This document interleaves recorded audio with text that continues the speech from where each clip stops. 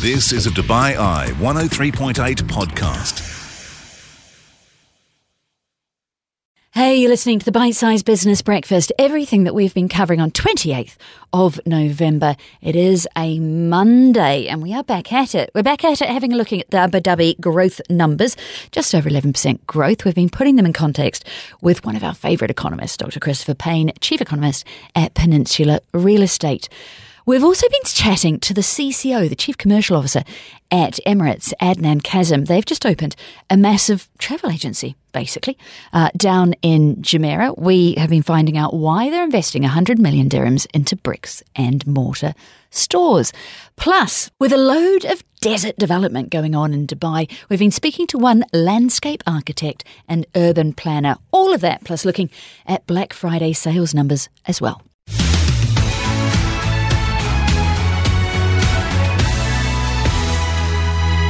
We've been looking back on the weekend that was a busy old weekend, a busy weekend for football fans, a busy weekend for rugby fans, a busy weekend for sports fans, and a busy weekend, Brandy Scott, for shoppers. Yeah, it's been Black Friday. This morning it is Cyber Monday. The initial numbers are trickling out. Surveys done before the shopping weekend started, and this is... Well, they call it the Thanksgiving shopping weekend, but it's kind of the beginning to Christmas. So you've got this whole big period that starts with the Black Friday sales and finishes with the January sales after Christmas. And it's traditionally called Black Friday because, Richard Dean?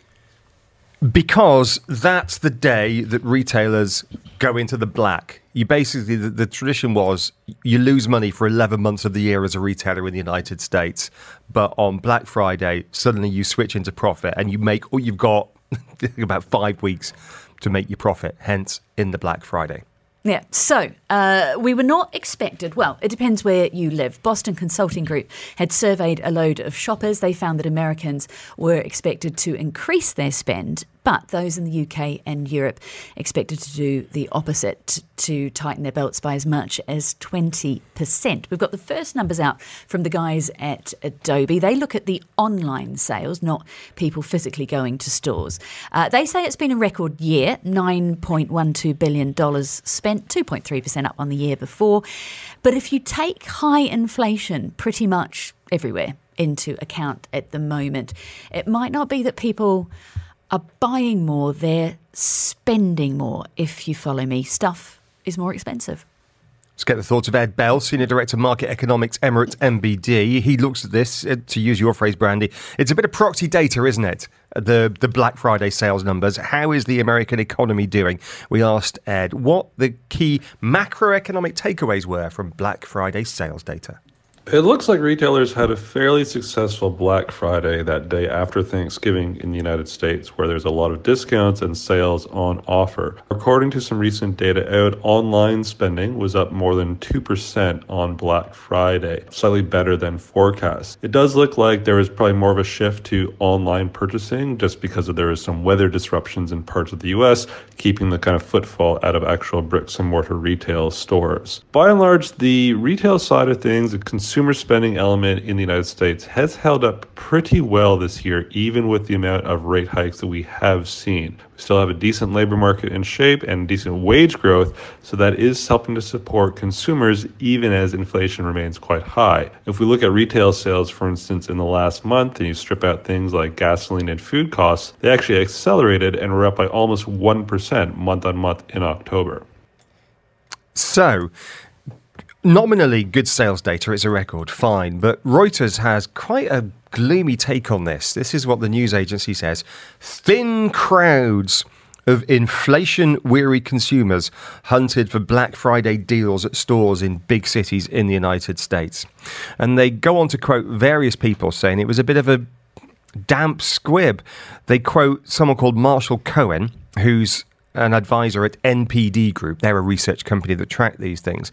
And he says, usually at this time of year, you struggle to find parking. This year, I haven't had an issue getting a parking spot. And part of that is, as you mentioned, it's weather related. It's not been great weather this weekend.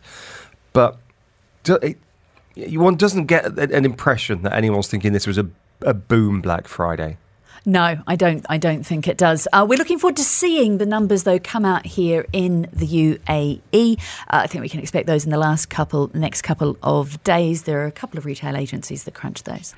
This is the Bite Size Business Breakfast, exclusively on DubaiEye1038.com. Where we are looking at the latest official numbers out of Abu Dhabi when it comes to GDP, growing for the first half of this year at just over 11%. Very pleased to be joined on the line by Dr. Christopher Payne, Chief Economist at Peninsula Real Estate. Dr. Chris, good morning. Good morning, Brandy. How are you? I am well, and so, it would seem, is the Abu Dhabi economy. Let's put that 11% for the first half in context. How does it compare with what we're seeing globally? Well, I think it's probably the highest rate that we're seeing globally. I mean, as you know, the sort of headwinds in other parts of the world are tremendous. Interest rates, fiscal squeeze, cost of living crisis. This is what we've heard out of the UK, for instance, very recently. Not a bit of it in Abu Dhabi. Really incredibly strong growth. And what's really important about this growth is that it's broad-based. So if you look at the non-oil GDP growth in the first half of 2022, it's 12%, so slightly more than the 11% of the total economy. And that's incredibly important because oil GDP is really just about production. It's not about prices, it's about production. And most people are obviously employed outside the oil and gas sector. So 12% non-oil GDP growth, very broad-based, very positive. Let's dig into some of what we know about that non-oil GDP. We've seen some incredible growth rates for different sectors of the economy, including hospitality and food services, up 30-odd%. Is that just a post-COVID story? Is that just business coming back, or is it more than that? I think in that sector, and I think also in somewhere like retail trade, then it's very much the recovery. So actually, one of the interesting things is to look at the first half of 22 and compare it to the first half of 2019. And what you discover is that the economy is now bigger. It's about 3% bigger than it was. So we are now beyond, that the Abu Dhabi economy is bigger than it was pre-COVID. And interestingly, if you look at something like accommodation and food services, although it's grown very strongly, it actually remains about 10% smaller than it does at the first half of 2019. So it's still playing catch up in some extent. But then other parts of the economy obviously are beyond where they were in 2019, which is why overall, Abu Dhabi has recovered. That's the good news. But because of these sectors still slightly playing catch up, there is still leeway for more growth. What are you putting that recovery down to, other than just the loosening of restrictions and the world moving around again? 11% growth in an economy for 6 months. Is that a population growth story? Is it an efficiency story? Is it an expansion story? If you were to put a headline on it, Dr. Chris, what would that headline be? I'd say there's two things. I think we have to be honest that there is a recovery element to it. And it's very good to see. But I think that there's another side to it, which is that right now, Abu Dhabi is in very, very strong fiscal position. As I said before, there are many other parts of the world that spent huge amounts of GDP to support economies during COVID, and that are now struggling. The UK is a classic example; everyone knows about it. But here, of course, in the UAE and in Abu Dhabi, you have oil and gas revenues. You didn't have the same kind of level of fiscal support during COVID. So now incredibly strong fiscal surpluses. So you're not seeing any drag, any kind of fiscal drag, any austerity measures. It's not to say that the government have just opened the fiscal taps and spending. They're committed to fiscal sustainability, but you're not seeing that factor, which we actually had seen in the past few years before COVID came along. So there are a couple of reasons that mean that growth is sustainably high. It's impossible to continue at the rates it's at the moment. The economy is already bigger than it was pre-COVID. But yes, population coming back in, growth can continue, say, into 2023 at about 4%, which again is very healthy and makes Abu Dhabi a bright spot in the world. Let's have a look at some of those other sectors that have seen significant growth. What do the real estate and the construction numbers tell us, Dr. Chris? I just think that, real estate, I think Abu Dhabi, we all talk about Dubai's real estate market, and it's been booming. And I think that some of that is obviously you see some of that in those kind of particular areas in Abu Dhabi, whether it be Saadiyat Island. I mean, villas in Saadiyat Island are incredibly popular, in the same way that we see huge demand on the Palm. So those investment areas in Abu Dhabi are also benefiting hugely in the same way that Dubai is. Lots of foreign capital coming into the market. It's been a weak market for many years. So there's obviously a turnaround story there and a real attractiveness to the UAE as an investment destination. And construction, broadly speaking, there's a lot of building, there's a lot of investment projects, there's a lot of road building across Abu Dhabi. And obviously that's coming back into play after the pandemic as well. So those two sectors, really saying we're getting back to where we were. And when real estate is concerned, we're seeing new, fresh demand for real estate in the UAE generally that is actually a sort of a new phenomenon and very good for the economy, obviously. You mentioned a lack of austerity a little bit earlier, Dr. Chris. How long can Abu Dhabi and the UAE withstand some of the global headwinds that we are seeing and talking about? How immune are we from them? So according to the IMF, fiscally speaking, the economy as a whole, so the general government, so all government spending, if you take that into account in the UAE, the budget, so the government breaks even with an oil price of about $65 to $70 a barrel. And so, when we're talking $80 plus a barrel, then absolutely that there's, we've still got a significant fiscal surplus. If the oil price drops, if we would see oil prices around about $60 a barrel, I don't think that would in any way initiate another round of spending cuts. In actual fact, I think I think it would be steady as she goes in terms of government spending. But that's the kind of level. If you started seeing oil prices below $60 a barrel, then you might start to see a sort of more headwind effect, global headwind effect hitting the UAE economy. Dr. Christopher Payne, Chief Economist at Peninsula Real Estate, thank you so much for your time this morning.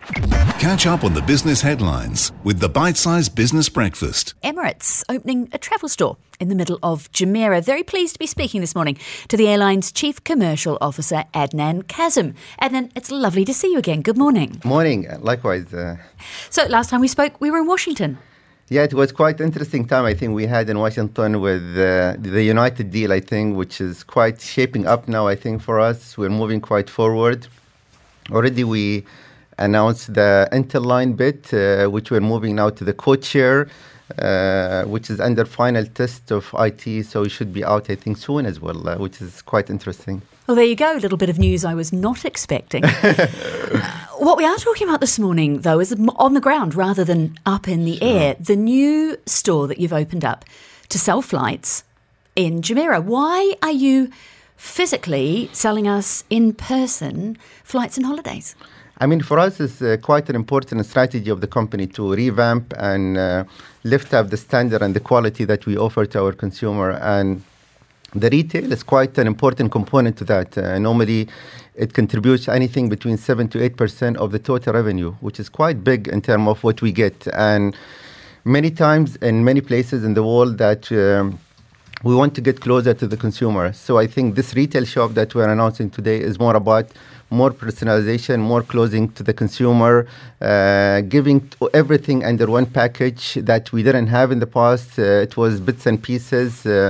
But that's coming along with a revamping in terms of the look and feel as well. So tell me about the revamping, because you've been in town centre before. You've long had a presence there. How have you upgraded that? This shop will come in more like people can come in and get everything under one sort of under one desk when he sit with a travel consultant, from Emirates Holidays to Skyward to selling and buying the ticket. It's a space that's quite open. I mean, you can get a new modern look and feel, which is reflecting to what's happening in Emirates today. The onboard product, exactly what we're doing in terms of the revamp. This shop will come in with a lot of technology and virtual realities. So while you are sitting there, you want to get more information about the product onboard in terms of the seats and what we offer on the 380 from the pitches and So you can get that virtual reality while you're sitting. You can do a selfie picture while you're sitting again as part of entertaining. All the screens, marketing screen that we're putting, the LEDs, they're all dynamic screens. So even though this is a pilot outlet that we're putting, but in future, once we open more than 100 or maybe 150 outlets, we can control everything from Dubai in terms of the messaging, in terms of the tactical that we run, in terms of the product that we offer. Everything will be like through the screen that will be sitting in the office. We call it this one the Emirates World because we brought in everything together. Beside the Emirates Holidays, beside the Skyward that we mentioned, we have our merchandise as well there. So you can buy Emirates goodies down there. You can get Costa coffee while you're waiting, sitting there.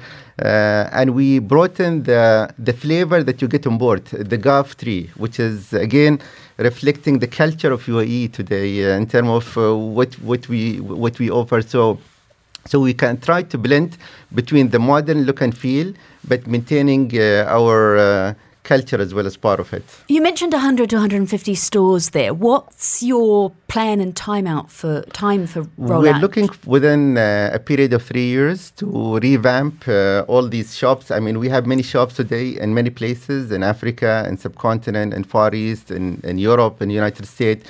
So part of our objective is to bring this pilot thing that we're doing in Dubai today to be reflected in all the stations and outside the station. That will go through the phases. We're talking about 3 years, $100 million investment that we're putting, and they come in a different shapes. I mean, the small shop that we have in outside the station, we do the kiosk. We have even something maybe bigger. We can have the travel sort of shops, we call it, which is a bit slightly bigger than the kiosk. And this one is the biggest, like a role model, I think, in terms of how we do. So we have different type of shops for different spaces that we have in outside the station. But for us, we want to get closer to the consumer. The whole objective behind these retails is how we can get to that one-to-one consumer attention. That's which is important, I think, in our business today in terms of the product offering. Well, let's talk about your business. I've got 2 minutes left with you. Emirates as a whole, we had your first half profit just a few weeks ago. But how is this last quarter now looking for you? It's looking quite positive. I mean, we haven't seen any dip coming in terms of the booking or in terms of the demand. Flights are sitting quite in a very healthy load as we progress from that end, which was end of September. And even we're seeing there is a spike coming in month of January and December. But even I think if I look at it from October and November, normally they come as a shoulder months. They dip a little bit in terms of the booking, but we haven't seen that. I mean, we have seen a very healthy booking continuing. Dubai is quite crowded, is popular, and I think we're seeing a bit of the impact coming in from the World Cup as well, where many people basing themselves in Dubai. They shuttle between Dubai and Doha with Fly Dubai from the DWC. So yes, I think from what I hear from the hoteliers, they're doing anything between 90-95% occupancy today. And Sheikh Zayed Road is really a reflection of the traffic, I think, of what's happening in Dubai as well. 1 minute left with you. We had the AirAsia boss, Tony Fernandez, on last week. I'm going to ask you the same question I asked him, which was about global flight prices. They're high at the moment. How long do you think they'll stay elevated? Well, I think the prices are driven by the uncertainty, I think. Today, we don't predict or we cannot predict how the fuel will shape up. We cannot predict how the currencies are shaping up. The inflation is left and right, I think, with many countries. The cost of the ground handling, the cost of catering, everything is coming at around uncertainties, which we try to manage it together. Capacity in the world is still not coming back to the normality, I think. If I look at it from where it stands today, I think it's sitting at anything between 70-75% recovered from the pre-pandemic side. And there is a growth in the demand coming more than, I think, what expected even pre-pandemic. So I think they're all driving the demand and supply, I think. So from what we see it may not come down soon. I think something will continue at least for anything between 6 months to 1 year, I think. this trend will continue. We don't see any decline coming in for reasons I mentioned earlier. Thank you for your frankness. Adnan Kazim is the Chief Commercial Officer at Emirates Airline. We appreciate your time this morning.